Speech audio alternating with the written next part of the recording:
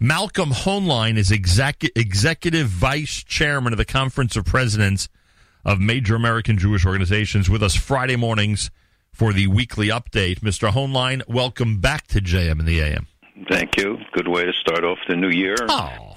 We wish everybody a healthy year, that it'll be somewhat different from the one that we just left, God willing. Is it already feeling different, Malcolm? Is it feeling different to you in these first 8 hours of the new year? Yeah, I'm pretty numb, so I don't know, but it was too early to determine. One of those very exciting New Year's Eves, it sounds like. Oh, yeah. A very exciting week for Jonathan Pollard and his wife. They land in Israel. Very interesting episode, very interesting end to this decades-long saga. The private plane, being greeted by the prime minister on the tarmac, etc., watching Pollard kiss the ground of Israel, reminding us not to take Israel for granted. All of this during a time when we are so disconnected physically from the Holy Land. What did you think of the episode as you watched Jonathan Pollard being welcomed by the Prime Minister of Israel? Should have gotten a lift on the plane. We could have. Look, I think he's been through a quiet period now since his release. He abided by everything that he was supposed to do. His wife has been ill. He served longer than anybody for a crime involving a friendly nation, way disproportionate. Even something a former Undersecretary of Defense said this week, acknowledged this week, as many have all along. So I hope now he'll be able to live out his life quietly in Israel and with his wife in good health. Not to blow this out of proportion, but someone like yourself must have had every one of the episodes where you stood with presidents of the United States, and think about how many presidents we've had since the mid-'80s, presidents of the United States, influential people in Washington in general, I don't know, members of the Senate and United States House of Representatives, maybe secretaries of state, right? They could certainly have a big part in the say of what to do with Pollard. Probably all those encounters where, tens if not hundreds of them that you had over these decades must have come back into your thoughts as you're seeing him land in Israel. We had countless meetings and entreaties to people of every kind, religious leaders, international figures. I talked to at least 5 presidents and 4 presidents about it. Wow.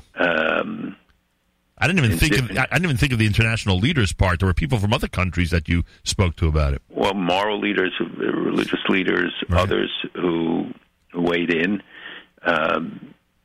In the beginning it was very difficult. There were even leaders of the Jewish community who called for his incarceration, and incarceration was inevitable. Right. And we acknowledged that the crime that was committed, but the question is proportionality and the distinction that somebody who could spy for Russia or China and do much more damage, and that a lot of the charges that were made against him at the time in terms of other ramifications were not borne out. But now it's behind us. There were presidents, one president in particular you could not raise this issue with, who was friendly, but this was the one issue that was sort of taboo. Didn't want to hear about it. Yeah. It made him angry, and he did not get angry when we fought with him over many other issues.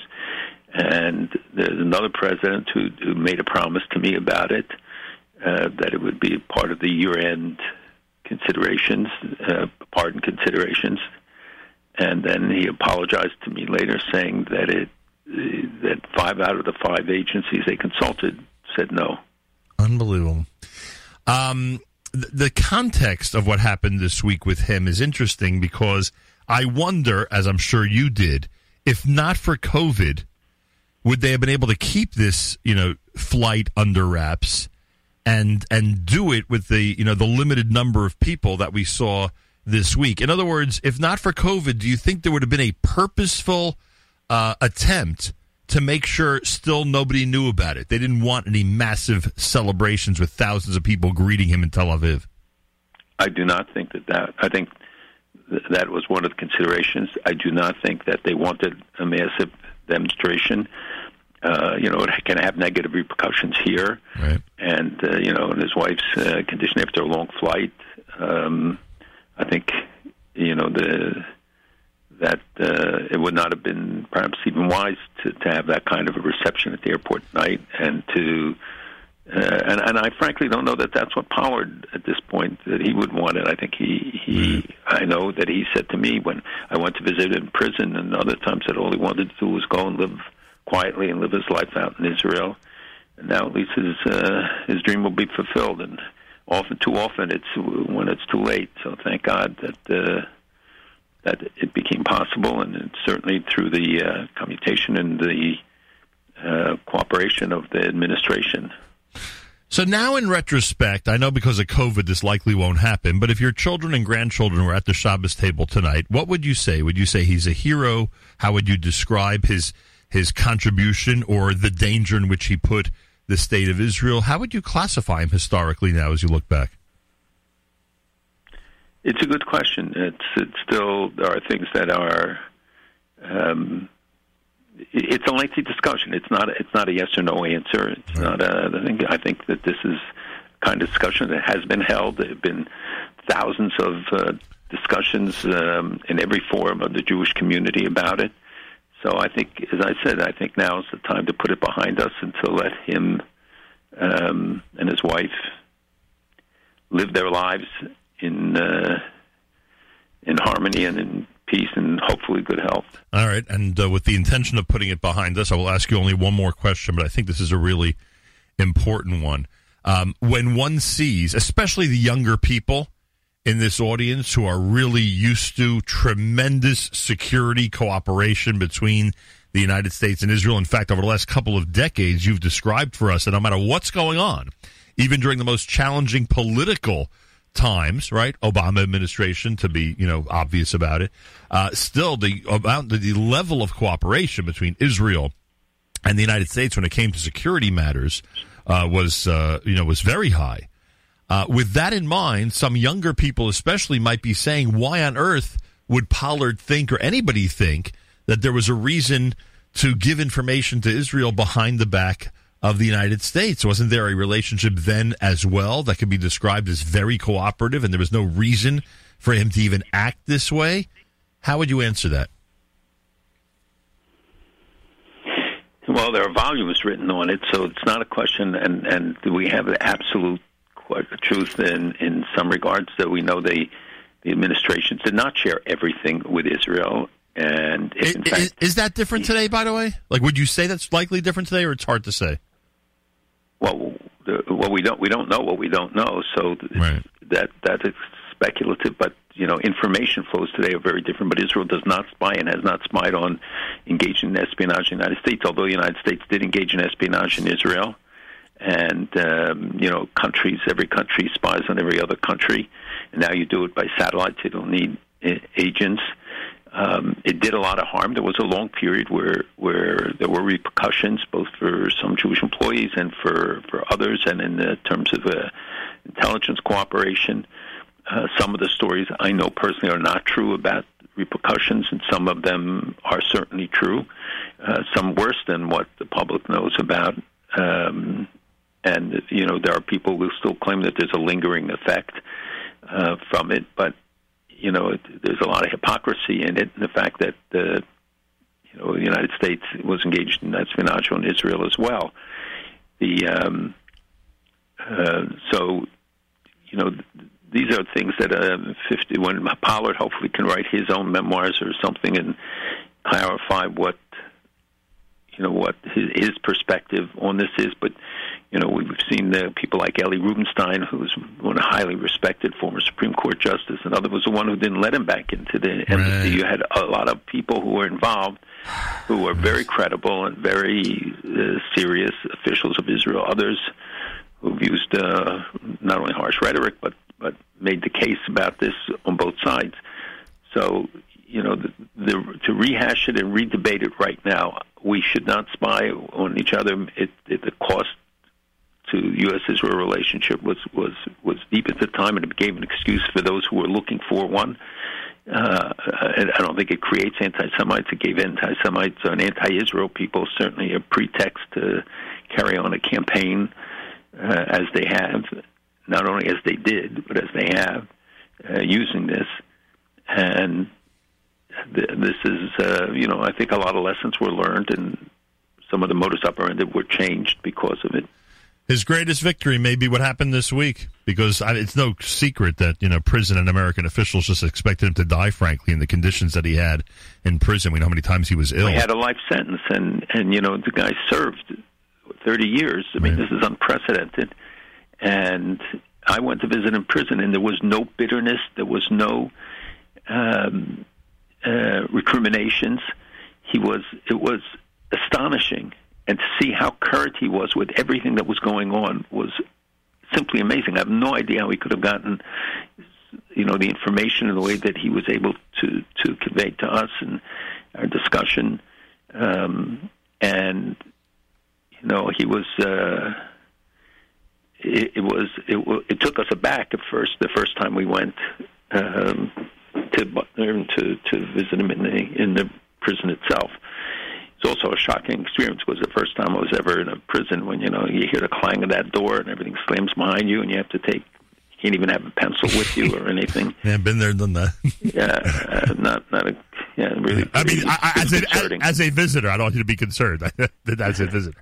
We know the story. But okay. But we won't talk about it on air. But yes, imagine after a visitor, you go through that harrowing experience. Imagine what he was going through, my gosh. Right.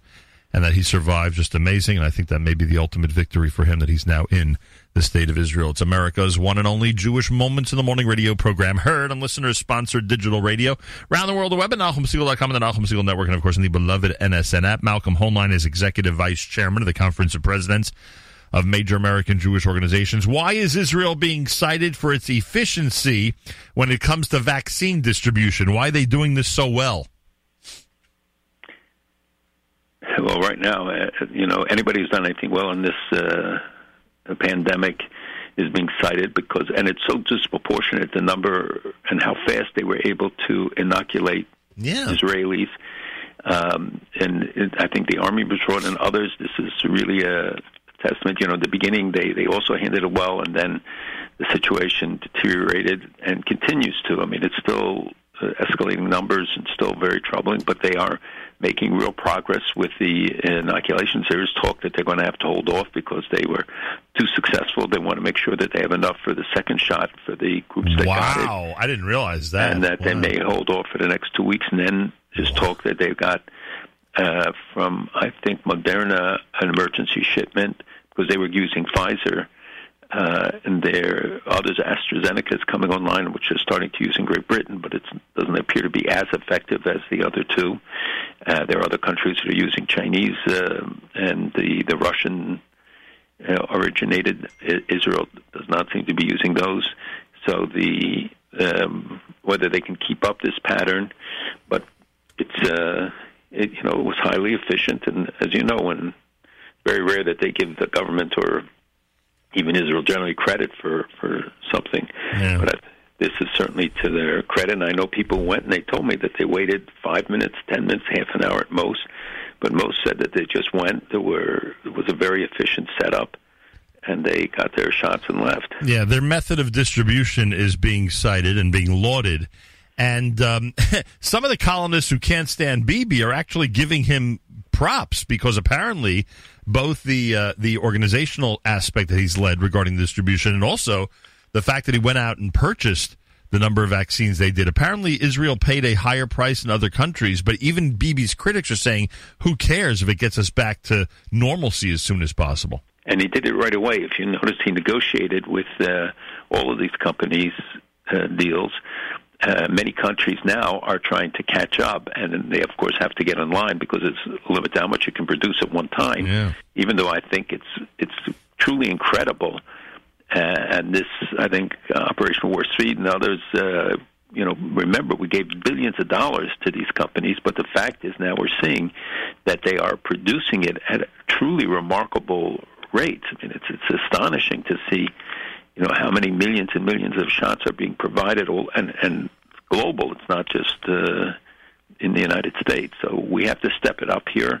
We have to find a way to get beyond the first responders who should get it first, and all of the others, hospital workers, the elderly, and then get it to people, because the quicker we get to that threshold, but now they're saying it has to be a 90% threshold to really impact. Yeah, who knows what the real number is, but it does seem to keep going up. And sure. We don't know what the long-term impact, we don't know how long it will last. We don't know so many things. You see people now getting it the second time. You see people's antibodies going down, people's antibodies going up. I mean, we still so much about this virus that we don't know. And, of course, every time I visit Jewish neighborhoods, or noticeably Jewish neighborhoods, no one's wearing a mask. And in some neighborhoods, including someone who spoke to me yesterday from Borough Park and someone who spoke to me yesterday from Lakewood, in some neighborhoods, they don't realize, the residents, what kind of uptick is going on now in their surroundings. And people just don't take it seriously anymore. In Rockland, the Hatzalah put out a warning. We know in other neighborhoods the numbers haven't gone up, and you're right. And I see kids coming out of yeshivas in the schools themselves. They're required to wear them. But when they go out, everything gets off, and parents have to realize you're setting an example for your kids. Yep. Yes. And we could have a third round. There are, as I said, we don't know. And people who assume because they have antibodies, but it doesn't mean you can't be a carrier. Yep. It doesn't mean you can't affect others. And people who get it a second time, the numbers aren't big yet, but they seem to be increasing. And there's even a debate now if someone who's vaccinated could still be a carrier of it. So you have to be extra careful no matter what the situation is. You see, Haber Knesset, Eichler, who was vaccinated 9 days ago, came down with it. Oh, boy. Yeah, they said you need 14 days in order to... likely you need 14 days in order for it to kick in. Wow, unbelievable. Day 9. So yesterday I read about somebody on day 5. I didn't realize day 9 somebody had gotten it. The rumor is, and I know that's impossible, but I'm going to ask anyway because I'm so hopeful, and I want to be hopeful. The rumor is that if Israel continues at this rate, that once Pesach ends, early Pesach this year, I remind everybody, so let's say for argument's sake, Pesach ends and it's around April 1st, or certainly the first week in April. Around that time, Israel will be ready to announce that tourism can open up, and because testing is so extensive, they'd be able to continue with the majority of Israelis being vaccinated by that point, and obviously tourists expected to either be vaccinated or to provide proof of a negative test. That would be amazing for the hotels. Obviously, I know they'd rather be open before Pesach. I get it. But it would be amazing if they could get a real start on the summer season. Do you think that kind of timetable, what you read and see, does it look like that's realistic? Around that time that there could be, staged openings, and again, we have to see how the performance is over the next couple of months, and hopefully, with the election coming, that won't interfere. It shouldn't. It should be an even bigger incentive to show a positive rate of inoculation and good results, because whoever's going to be running is going to use this. This is obviously going to be very critical to people's minds, along with the economy and the other ramifications of this. You're right that many hotels are going to have to see, where some may not even reopen, like restaurants here and hotels here, who are in very serious situations, financial situations. But I've heard, the same discussions, and we'll see. Pesach ends in Israel April 3rd. Shvi Shal Pesach. Pesach ends in Israel April 3rd. It would be amazing if they can get a start in the summer season immediately thereafter. All right, you mentioned the election. I don't know who's left and who isn't. Seems like people are dropping out of parties right and left. By the way, just logistically, I mean, I guess by the end of March, if we're making these predictions that hopefully things will start opening up gradually, I'm assuming that the system of voting will not be affected, right? Campaigning may still be affected, especially over the next month or so, but the system of voting will likely not be affected, right? By then, hopefully, people will actually be able to go to the polls and do what they've done now, 3 prior times in the last 2 years, and just cast their ballots. That's it's a safe assumption, I guess, right now, but we don't know. And Israel innovates, so they may be able to come up with a way that people will be able to drop off ballots or make an appointment to come in and vote. They've had so much experience. They have a lot of expertise in holding elections. And you're right that the parties are really, it's quite remarkable to see people switching, people dropping out, people coming in. who will drop out. Ultimately, there will be some clarification of the field as we get closer to the election and people see the realities and what the prospects are. But it seems that the election is really more about pro and anti-Bibi than, as some elections here have been about the individuals running. Only one of the individuals, the other is just there. But it's a very transient period right now in Israeli politics. Someone made the point to me that, I think you basically said this, but now everyone's writing it, that the left is gone, and basically it's an election between center right and right. Someone said it's exactly the opposite here in the United States, that here it looks like the trend is that, the future of power in this country is between the left and center left, and in Israel it's between the right and center right. Do you think that's a good comparison? Well, it's an apt analysis. I think that the left in Israel has not shown real vibrancy, and look at the Labor Party. They believe it won't even make the cut. Now maybe that under new leadership and revitalizing some of it here, I think that the pendulum tends to swing from one side to the other, and so in off-year elections, so in 2 years.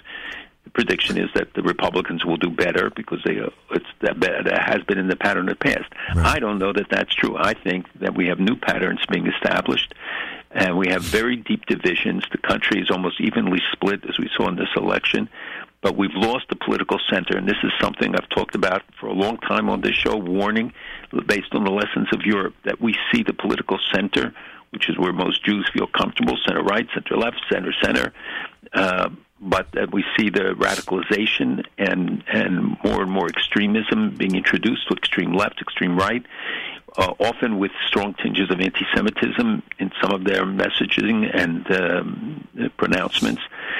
So we're in it is a very different political environment. Someone told me, I think it's obvious, unless the polls are completely wrong, that it's basically 50-50 for Tuesday in Georgia. The way things are right now. It's really close. Someone told me that the Jewish vote, if you poll the Jewish vote in Georgia, it would also be 50-50. Is it surprising to you? It would be surprising. But again, the media highlights some of the, what they want to highlight, so you don't know really where Amcha is. There's concern about some of the candidates, some of their pronouncements. There are about several of the candidates, in fact, on both sides. There have been all sorts of articles written about they've said or done. And people, the real problem here is today people have lost faith. They lost trust in media, in government. They don't believe what people say, what the reporters say, there's no Walter Cronkite phenomenon as it was in his day. And then you have every kind of conspiracy theory possible being thwarted on the internet and being imposed on people. And some of it, which I've been following now very closely through friends who are working on this very extensively. There's so much anti-Semitism and so much anti-Israel stuff that's being promulgated. And now with this tremendous focus of the amount of money that will be spent in Georgia, its economy will have done very well. So maybe it's a message: you hold elections, you make money. Do they make money? Tremendous investment in influx of funds. Do they make money in Israel when they continue to hold elections? That could be the answer why it keeps happening. No, yes. The answer is only the pollsters and the pundits make money, but elections are very expensive. And this new election, and that's part of the anger of people at a time when the economy is where it is, to spend millions and millions, hundreds of millions of shekels, not billions. I was going to say those who make the lawn signs and bumper stickers make money, but the way you've described the recent Israeli elections, probably people won't even be engaged in this stuff till a week before. I don't even know if they'll pay attention to it in the month of January and February. Well, they're paying attention because of the jockeying that's going on and trying to predict who's going to come in. When Eisenkot was seen as adding so much to it, now he announces and being courted by, I think, 3 parties, and then he announces he's not coming to any party.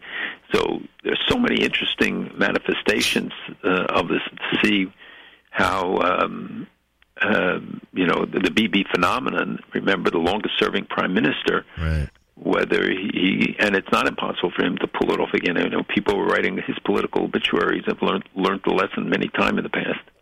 Yeah, it's a good point. Originally, and I think you agreed with this when we discussed it, all the new countries, those countries that want to have normal ties and normalization with Israel, we assume the deadline, or at least I assume, the deadline would be January 20th. And now, the more I read about it, the more it seems that it's irrelevant to some of these countries down the road who's in power in the U.S., and that they can completely ignore Washington as long as they feel it's time to move ahead with Israel. Are you getting that feeling as well, that there's really no January 20th deadline for any country to propose normalization with Israel? I honestly believe that January 20th looms very large over the relationships. Some of them are moving ahead and some of them will move ahead, but others are just waiting to see and are reluctant to make bold moves because of the change in administrations, and waiting to see whether they can use it as negotiating leverage in some cases. In other cases, because they want to see what the message is from the new administration. So I do think it has an impact on most of the countries involved, and and in some cases to Israel's benefit, if they believe that the U.S. will be less engaged, that the U.S. presence will be reduced, then Israel looms all that much larger in the battle against Iran and extremism and terrorism, etc. So I think that there's hesitancy on the part of some to do some of the things that have been talked about. I don't think all of the speculation is correct, that some of the countries mentioned are really not in the place to do this. But when even Turkey's Erdogan now has said that he wants to improve relations with Israel, I wouldn't put too much stock in it yet. But even the fact that there's murmurings, and supposedly I think the head of the foreign ministry visited Israel, maybe it's a reading of reality, because he continues to support Hamas. He continues all the anti-Israel rhetoric. He continues to liken Israel to the Nazis and the people in his government. So, there's no immediate transformation that's going on there. There's speculation that the new president, as of January 20th, or the new Congress, frankly, depending on what happens in Georgia, could eliminate some of the diplomatic sweeteners. I think that was the Jerusalem Post term. That have been promised to Morocco, Sudan, the UAE, in money and weapons, etc. Do you think, in fact, that sort of like his threat with the Iran deal, that he's ready to go right back in, that Joe Biden or others in Washington could use their influence to eliminate some of the things promised to these countries in exchange for normalization? I mean, there is that speculation. I think you have to go country by country and look at what are the issues, whether they've talked about being tougher on Egypt and Saudi Arabia, for instance, on the human rights issues. There's been talk about the Sahara issue. Could they? Yes, they could. We would be. I hope they will do it very cautiously, and there won't be an effort that undoes some of the commitments that have been made, which were contingent, I think, in some cases on these gestures and concessions. So, we'll have to see what the new administration. They have not given a hint yet as to what it is, and I think there's a lot of speculation, not necessarily based on facts. I saw that Jake Sullivan, the new national security advisor, gave a lengthy interview, 15 minutes or so. It was NPR, but didn't mention Israel in these issues. So, in dealing with foreign policy, look, China is going to be a huge issue. Russia is going to be a huge issue. I'll give you just one example that people don't focus on all the ramifications, and I hope the administration will be able to, and that is, Russia is getting into South America. Turkey and Iran are there. China is there. We see a turn back to the Maduro and the old Chavez period, and that's a direct threat, being so close to the United States. We see big changes in the Middle East, and especially vis-a-vis Iran, and et cetera. So the agenda is very heavy. Hopefully the positive moves that have been taken will continue to be encouraged. Two more things. The United States says it will not stand by, and as the murderer of Daniel Pearl is released, is there really practically anything the U.S. could do at this point? Well, they could bring charges as an American citizen. There are ways. But the Pakistani government, some officials have said that they are looking for a way to retry them on charges. All of a sudden it's a democracy where the courts are independent. I think, unfortunately.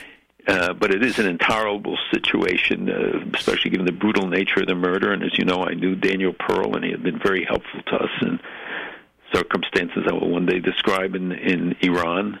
And he died proudly as a Jew, with his last words being about his grandfather and the street name for him. And those of you who don't know the episode, it's from 2002. Google Daniel Pearl. It's an important story to know. Right, and an inspiring story in his last days, his last minutes. But I think that there are probably avenues to do it, or to try and try him, or whatever. So difficult, and it takes years usually. I don't want to describe all the possible options, but there are. Understood. Justice comes in many ways, right? Right. Malcolm, I was just thinking that one of the terrible things about COVID, and there are a lot of terrible things, I would assume, and I thought of this as you were just talking about, all the different situations, China, Russia, etc. I would assume that if not for COVID, under the same circumstances, meaning, the election went the way it did, you probably would have met with Joe Biden at some point between Election Day and now, and to express some of the things that you just told us about China, Russia, Israel, etc., and, some really important things. And the fact that, and what the importance of face-to-face meetings are, I don't have to tell you, and the fact that's not happening, that representatives of our community and Israel lovers like yourself can't, at this point, sit down and have a frank conversation, that's got to be a bad drawback. It is, and it's frustrating in some respects. I mean, I have had communication with people who will be in the new administration, and I've known Joe Biden for more than 40 years, right. And I met with him very regularly when he was vice president, and his earlier time when he was chairman of the Foreign Relations Committee.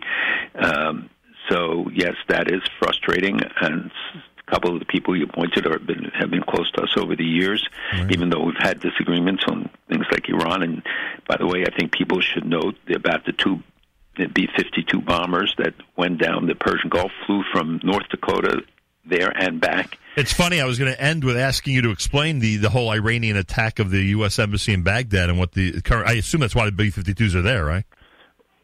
That is one of the reasons why they are there, but it's the first anniversary of the killing of Soleimani is coming up, and they're threatening, both Hezbollah and Iran have been threatening revenge of all sorts, and at the same time expressing warnings because they're afraid that they could be the warning. By the way, just to go back 1 second on the Pakistan issue, we saw in Argentina where Carlos Teledin, who was accused of making the car bomb that blew up at the AMIA building and killed 85 people and more in 1994, was also, the court released him, dropped the charges against him.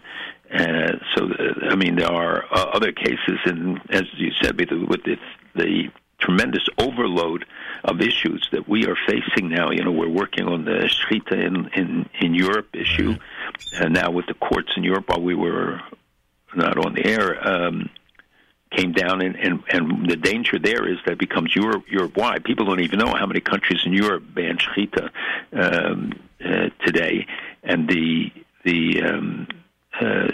statistics when we talk about Israel, that 81% drop in tourism to Israel because of COVID.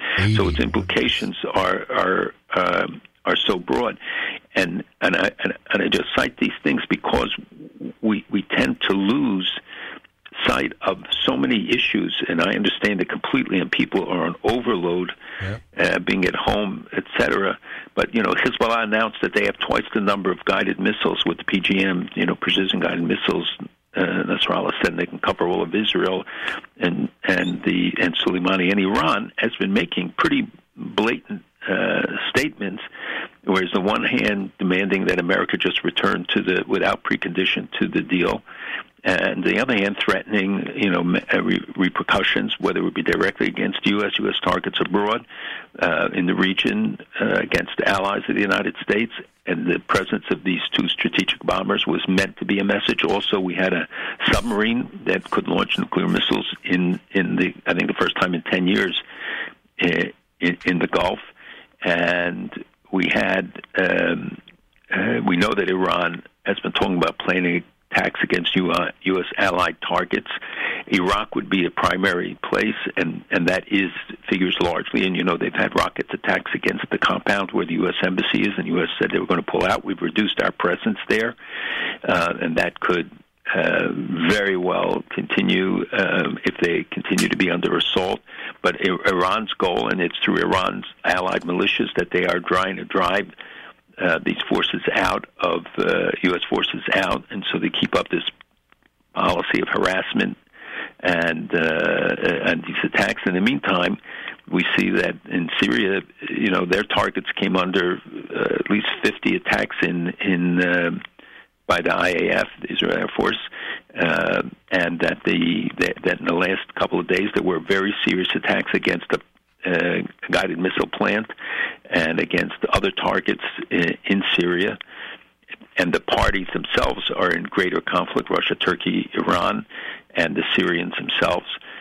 We have so many situations in flux, and Iran then tries to always exploit any situation of tension, but in the region or in the Gulf, now in a much bigger area, Turkey the same, and the United States can't afford to withdraw from the region. We are too critical to it. We know the price we've paid in the past. So we will look for any signals and messages to see how the new administration will address it. Remember, Mr. Biden was chairman of Foreign Relations, was very involved in these issues, and I don't think that it'll, the domestic agenda and obviously COVID and the economy will be priorities, as we've seen, but hopefully they will address these issues as well. Yeah, let's hope. It's a different time also, so he may address it a lot differently than he would have 10 or 20 years ago. Malcolm, I thank you. Speak Bezrat Hashem next week. Have a wonderful Shabbos. Good Shabbos, and everybody be safe. Amen to that. JM in the AM, Friday morning broadcast. Malcolm Hoenlein is Executive Vice Chairman of the Conference of Presidents of Major American Jewish Organizations. Joins us Fridays for the weekly update here at JM in the AM.